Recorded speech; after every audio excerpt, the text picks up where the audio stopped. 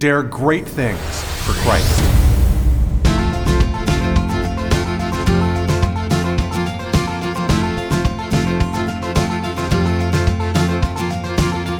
Christ calls us to dare great things. In the marketplace, as well as in the mission field, there has never been a time like the present for the spirit of the Catholic entrepreneur. Now is the time for men and women of great courage and great vision to engage our church and our culture. Now is the time to dare great things. And here is your host as we dare great things, Father Nathan Cromly, the president and founder of the St. John Institute. Daring great things is where leadership begins, but leadership ends in the hearts of those who follow us. It's not enough just to be doing things or to be doing them well. We have to do them in a way that other people can associate with and make it their own. How do I make my great accomplishments a legacy that other people can benefit from? We have to learn how to make our spirit come alive in the hearts of others. Ironically, a leader has to be concerned about his followers. I'm really excited to be able to work with leaders. I'm really excited to be able to work with you guys because you're taking a step forward where few people choose to go. And because you do that, it's almost like St. Peter getting out of the boat. You encounter risk.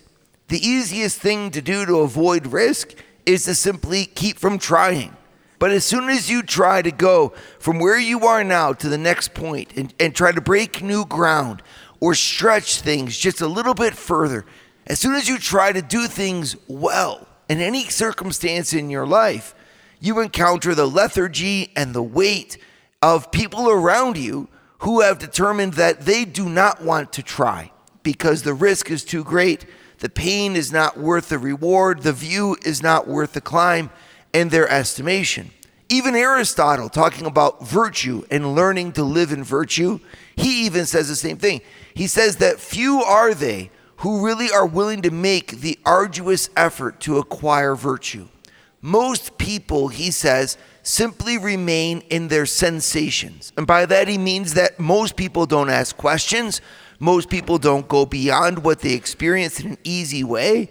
Most people go after what is pleasant and easy instead of what is rewarding but hard. But that's just it. You are not most people. You are those who are choosing to strive for great things, to dare the heights. And that's why we're behind you. That's why we started the St. John Leadership Network. That's why we're doing this class, okay? Because I want you to succeed. When you do that, when you push forward, when you try, you actually awaken a spiritual aspect to yourself, a deep down harmony with God. And that spiritual point becomes also a place where you can receive His grace and where you can go deeper in your holiness. I really think that if we can bring leadership to faith and faith to leadership, we'll create great saints who dare great things in our world. And I'm happy to think that you're in their number. So we're looking right now today at why we fail. And I love to look at this, even though it's kind of depressing, of course, but it gives us a lot of light. Sometimes if you start by the negative, the positive shines out all the more brightly, right? There's nothing, it's an old preaching trick that if you want your crowd to pay attention, you start to talk about the devil. It's so ridiculous. You can talk about the Beatitudes, about love, about virtue all day long. No one will pay attention. But as soon as you start saying that we're being attacked and that the devils are on the corner, etc., boy, everybody sits up in their seat. And that's kind of natural because we all take for granted the good things and we are striving to not fail. We don't want the good things that we have to be taken away. And so we're very attentive, even more attentive to how we can fail sometimes than how we can succeed. So how do we fail? Let's go ahead. Let's look at that, right?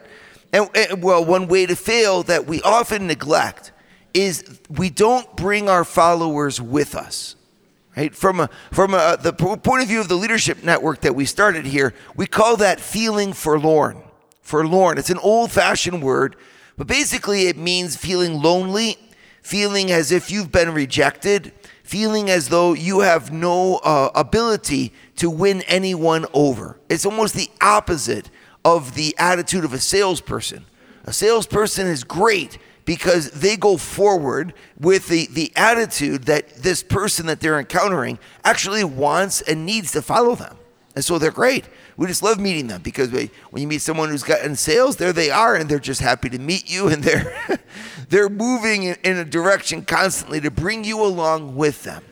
And we all know how much that's a mental game so often for them to stay on the top of their game because doors get slammed in their faces. People say no all the time. I remember I used to try to sell newspapers back in my hometown. And we would be selling these newspapers, cold calls on the phone. And what they did is they literally just put the area code, then the little regional number, and then you would have 0001 or 0002 or 0003, and you would go just like that, calling these poor people on the phone and asking them if they wanted, to get a newspaper. And what was amazing, it was so hard to do because you're calling them out of the blue, and you're trying to get them to do something that they neither thought of nor really wanted to do in the first place. And I remember when they were interviewing for this position and doing their onboarding into the position, they were asking all kinds of questions about how you deal with rejection and what your reaction is towards the people who will actually be angry at you, right? Can you keep your cool? They were looking for people with a special skill set, and it's a skill set that a lot of sales positions depend on. It's a skill set of confidence and the ability to bring people behind you. Now, we all know this can be done for the wrong, right? Like I think a lot of bad leaders in the history of the world probably had this same kind of charismatic charm to bring people behind them, but to do it in the wrong way. But if you can do it in the right way, you almost need to be able to do it in the right way, right? When our Lord sends forth the apostles 2 by 2, for example, in order to go and heal the sick and cast out demons, etc., he gives them instructions, but then he sends them into a situation which is extremely difficult. You know what I'm talking about. He says, take neither, traveling bag nor walking stick, go this way, go and do all of these things. Well, he's developing in them their ability to go towards people and relate with them as a leader, as someone who is making an impact and an influence in their life in order to change it for the better. And that requires a skill. So how many people do we know that have a hard time with us priests? And I'm just going to say, listen, being a priest is really hard. You try it sometime. Sometimes people complain about my homilies and I just kind of smile and I'm like, well, you can go ahead and try, go, let's see how you do. It's not the easiest speaking venue in the world, And yet one thing that comes back a lot of time about us priests is people say they act like they don't care. They don't smile.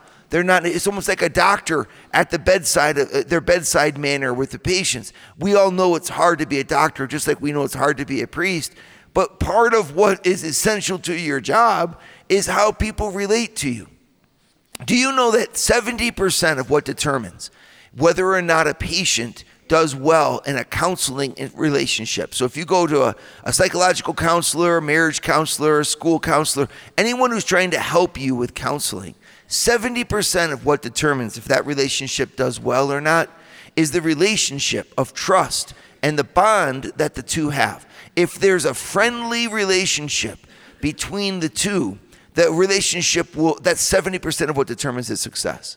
Right? So that is a key aspect for us as we are in our positions, is whether or not our people are willing to follow us. We're willing to lead. We're willing to do. We're willing to push. But is anyone behind us? Is anyone actually following? Right? We can push all we want, but we'll be pushing against a brick wall if in fact the people who are behind us don't believe in us. So what's the secret? How do I do this well? How do I both dare something great and bring people with me? Well, herein lies the secret of what Christ brings us when he brings us the ability to form true communion. Would you like to hear more from Father Nathan? Join the St. John Leadership Network and receive a 2-minute glance at the gospel every Sunday morning right to your phone. To learn more, go to www.stjohnleadershipnetwork.org/member and join for free today. I remember one time I was talking with a business guy when I was just starting off my ministry, And the fellow was giving me advice, and he said, "What are you trying to do?" And I said, "I'm trying to do leadership training." And he said, "Well, you know what leadership is, don't you?" And I said, "No, how do I know if I'm a leader?" And he said, "You'll know if you're a leader if you look over your shoulder and you see people following behind you." And I thought, obviously that's a bit simplistic on that situation, but then again, it's an essential aspect. And the more I think about it, the more I think he really put his finger on something essential there. I can do all kinds of things and have all kinds of visions, but if folks aren't behind me, then I'm not really leading. Gallup, the famous poll agency, they took a poll on leadership, and they did what are the 4 main qualities of a leader according to Gallup. So they went around, they asked everyone in the country, what do you think of this? And the top 4 qualities that came up were vision, whether or not their people trusted them, whether or not they trusted their people, and passion. Those are the top 4. Now, what's interesting about those top 4 is 2 of them are about the leader's ability to push forward, vision and passion. I want this, and I really want it with all my heart. But half of it, the other half, was the relationship of the follower to the leader. Now, that's amazing, because that means over half of what we're doing as a leader ought to be concerned with the relationship between us and our followers. It kind of reminds me of that time a parent came to me and was saying, their kids are not listening to them. They're telling them all about the truth, and the kids are just keep going further and further away from God. The more that we tell them about God, the further they seem to run. And I told them, listen, remember this saying, love is the bridge truth walks across. Right? If I have to communicate truth, I have something that I need to tell you. I am a leader and I need to say it to you, right? Because I have either a product I need to sell you, a service I need to provide for you. It's like a teacher trying to teach somebody, right? We all know this. Think about your most effective teachers. They weren't necessarily the smartest of people. There may have been more intelligent people who knew the subject better. The art of teaching is in the relationship between the teacher and the students. A good teacher has the ability to build a bridge that truth walks across, to make a relationship that is both trusting and trustworthy, so that what you have inside that you want to bring to the other person is able to come across. The essential attitude, the essential quality of a leader. And we oftentimes don't develop it in us because we're looking at the bottom line, or we're looking at the projects to be, we almost can sometimes have a very macho opinion of ourselves. Just be honest. We can look at a very macho opinion about leaders, where we expect, our leaders to be these people that are just, brutal and, and cutthroat and move forward. But ask yourself if you really want to follow them. I'm thinking of some companies or organizations where money really is the common denominator, both for the person who's managing and the person who's following. They're all in it for the money. It's almost always a sign of ill health. So we all know that money is one thing, but you can't replace the value, even the economic value, that comes from the relationships that we form together and the morale that allows us not only to do things, but to do things well. I went recently into a store. It was in Florida. It was a store which really, really focused on the culture of freedom and of faith and of family for all their employees. And I was blown away. You would have thought it was a movie scene. That's what I kept thinking to myself as I walked around, because every single employee was smiling. They were proud of their store. I walked up to a lady and I just said, why is this place so different? And the lady said, because here we believe in God. And she smiled at me. And it just really, it was very touching and very palpable. Now, obviously, we can't all do that. Although some of you can, if you're in privately owned business, why not work on your culture? But my point of saying it is just that it was so attractive. You knew you wanted to be a part of this. And the people wanted to be a part of it. They wanted to work there. There was something about that place that fed them at a level deeper than their pocketbook. And obviously, this is what we all want to try to do. I chuckle because I'm even thinking, this is even like what it's like in a marriage. Your spouse can just be, I'm going here, with things. But if the other spouse doesn't follow, then you're actually not going anywhere, Buster, right? And sometimes it could be the wife who herself is just so headstrong and so determined, and we have to have everything this way. Everything is organized and everything is in place, and you're just here to follow along my little game, and you're going to have a demoralized husband. And because he's not there just to follow along into what you have preordained to be the best way to go. Neither are you. The two of you have to work constantly, not only at trying to get things done, but at trying to bring the other person into it. And you see, isn't that the same everywhere we go? Isn't it just one of the classic problems of a leader to have a vision, to have a passion, to have a plan, but to not have the people? How do I bring people into my passionate plan to accomplish my vision? Well, one of the first things we need to ask ourselves is whether or not it's our people's vision too. Have we done the job to actually link what we want to see done to the hearts and the minds of those who are going to accomplish it with us and for us in many cases? Or have we actually just tried to sell something that they don't need because we need to sell it? And I think a lot of times the reason young people, for example, don't follow us into the faith is because they don't see how it impacts their life. They see that we think it's important. They'll respect our opinions about it, but they don't know why they need it. And as long as someone doesn't know why they need something that we're trying to get them to do or to buy, then they'll never do it. They might do it out of force for a little while, but they won't stick with it in the long haul. Our job as a leader is to align our vision and our passion with the genuine needs of the hearts of those who are around us. This is what we mean by forming communion. Is that it's almost a type of servant leadership, right? I'm not leading so that you will follow. I am leading so that you may follow. The real reason I'm leading is because you need where I'm going. And I'm there in order to help you to achieve where I'm going. I know that seems obvious in many ways, and it definitely is the key to every successful sales position out there. But why don't we apply it better in our own life, in our interactions with other people?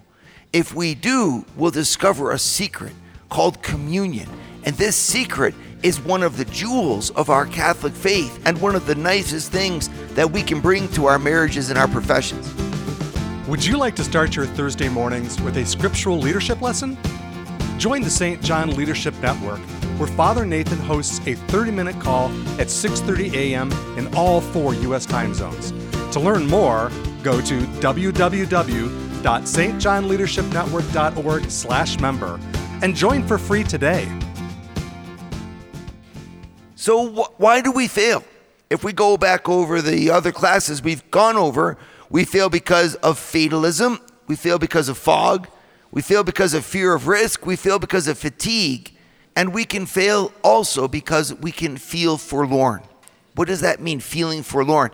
It means that we don't believe in the value of what we have as something that other people want. And this is a very pernicious and very widespread feeling amongst people who try to do great things. Think of mothers who try to stay at home and homeschool their kids. Oh my gosh, it's all great until day one. And then at the end of day one, they're usually like, this is never going to work. It's so much work and it's so hard and no one appreciates it, least of all the kids, right? And so what does mom say? She says, I'm a failure. Nobody else can understand me. I'm never going to make this work. I'm never going to make this work. She just failed in her own mind. And she didn't fail because the thing was hard. Nope, she can do that. She didn't fail because she didn't have a great idea, didn't know where to start. Nope, she knew where to start. She failed because she encountered rejection. She encountered struggle. And she didn't know if she believed enough in herself, to be able to make that thing happen. Teachers that go into school, their first day teaching on the job, it might be nice, but by the end of their first semester, if a teacher can make it through their first year, they can make it through anything, right? But if they don't make it through, most teachers don't last more than their first year because it's just so hard to make that relationship, to discipline that classroom, to lead from a position of a teacher. That feeling forlorn, in other words, is that there's no communion. That who I am and what I have to offer is not wanted by my people.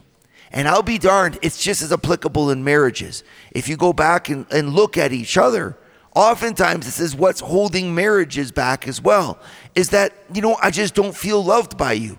Well, I don't feel respected by you. It's not that you're not a good person, and it's not that you're not a good leader.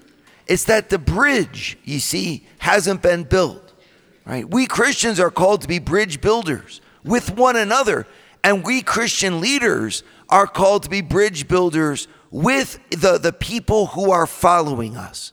How can I build an effective relationship, one that really touches the heart, so that the way that I lead them is able to get them to follow authentically?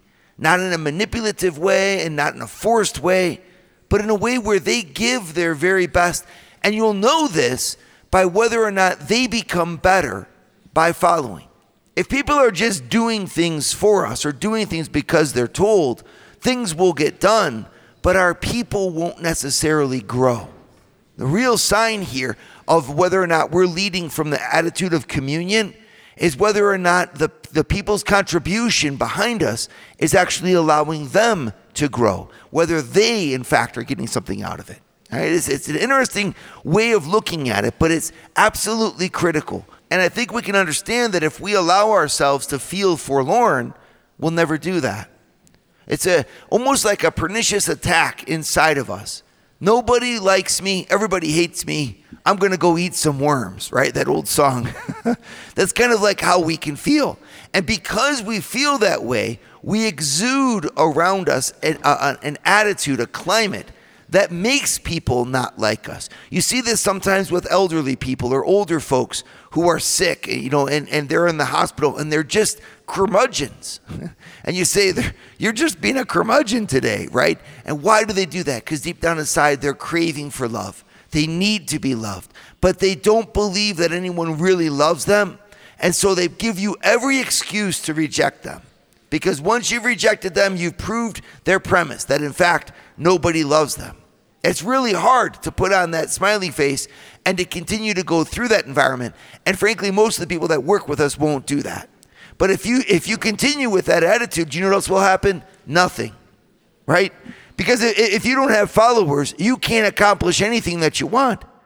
And so you have to be angry enough, to desire enough to make the changes that you want to see happen, to smile and to be happy and to connect and to spend that time that's hard for you necessarily to do, but to spend that time building that bridge with those who are going to be dedicated to following you. It's like nobody wants to follow a losing proposition. Everybody wants to be on the winning team. And our job as a leader is to tell people and show people that we actually can win. Well, now you say, well, how do I do that? Because it's so hard for me. I don't feel like they like me. I don't feel like it's going to be successful. I don't know why it's so hard. I don't know why I'm the only one struggling. I feel alone and isolated. I feel like nobody else really sees the vision behind this, but I do, and I don't. Therefore, something must be wrong with me. And we turn inside and we implode. Just hang on a second. This is where Jesus Christ comes to save us. Jesus Christ is the one who we are working for. A wonderful devotion that I want you all to write down and then go and then pray every day. It's called the Litany of Humility. And here's why. In that litany, in that prayer, we actually ask Jesus to liberate us from all of the ways that the opinions of others are actually dominating our own view of ourselves. I am going to forge the bond of communion. They might not like me, but you know what? I'm going to continue to offer myself to lead them. I'm not doing anything wrong just because people don't like me. And it's not because people are having a hard time with my vision that I should give up on my vision. I respond to Christ. And Christ commands me to connect with the people that are following me, with the people that I'm trying to work with. I become humble with respect to my own idea, and I become humble with respect to the opinions or the seeming rejection of those who are around me, because I am attached to Jesus Christ. My love for Christ and my relationship with Christ makes me his servant, which means in the end, it's his work that he's accomplishing anyway. And the more humble that I can become, well, the more steadfast that I can become with respect to the mission he's given me, but also the more open I can become to building those relationships and to allowing myself to really serve the people who are following, to connect with them in a deeper way, and to believe in what we're doing as more than something that has to be done because I really think it's important, into something that we all get to do together because it is so important. This is the beautiful thing. Christ changes our attitude of feeling forlorn by saying to us, it's my love for you that is the basis of everything. My smile upon you, my blessing upon you. I love you and you're in this because of me. Don't forget it. When a person knows that they are loved by Jesus, well, then there's nothing that can stop the joyful radiance of their character into the hearts of everyone around them. You might not succeed in everything that you're supposed to do, or that's fine, but you will succeed in the bigger mission of life, which is the joyful enterprise of the great things that God has given you to accomplish for him and with him. Feeling forlorn is not of God. Feeling forlorn is something that can kill off the beautiful things in your heart. We mustn't allow it. How do we fight against it? We let Jesus love us from the inside. We believe that not only does he love us, but he likes us too. And with our eyes fixed on him, humble towards the rest, we move on, moving forward to that great end that we have and leaving a spirit of joy behind us as we go.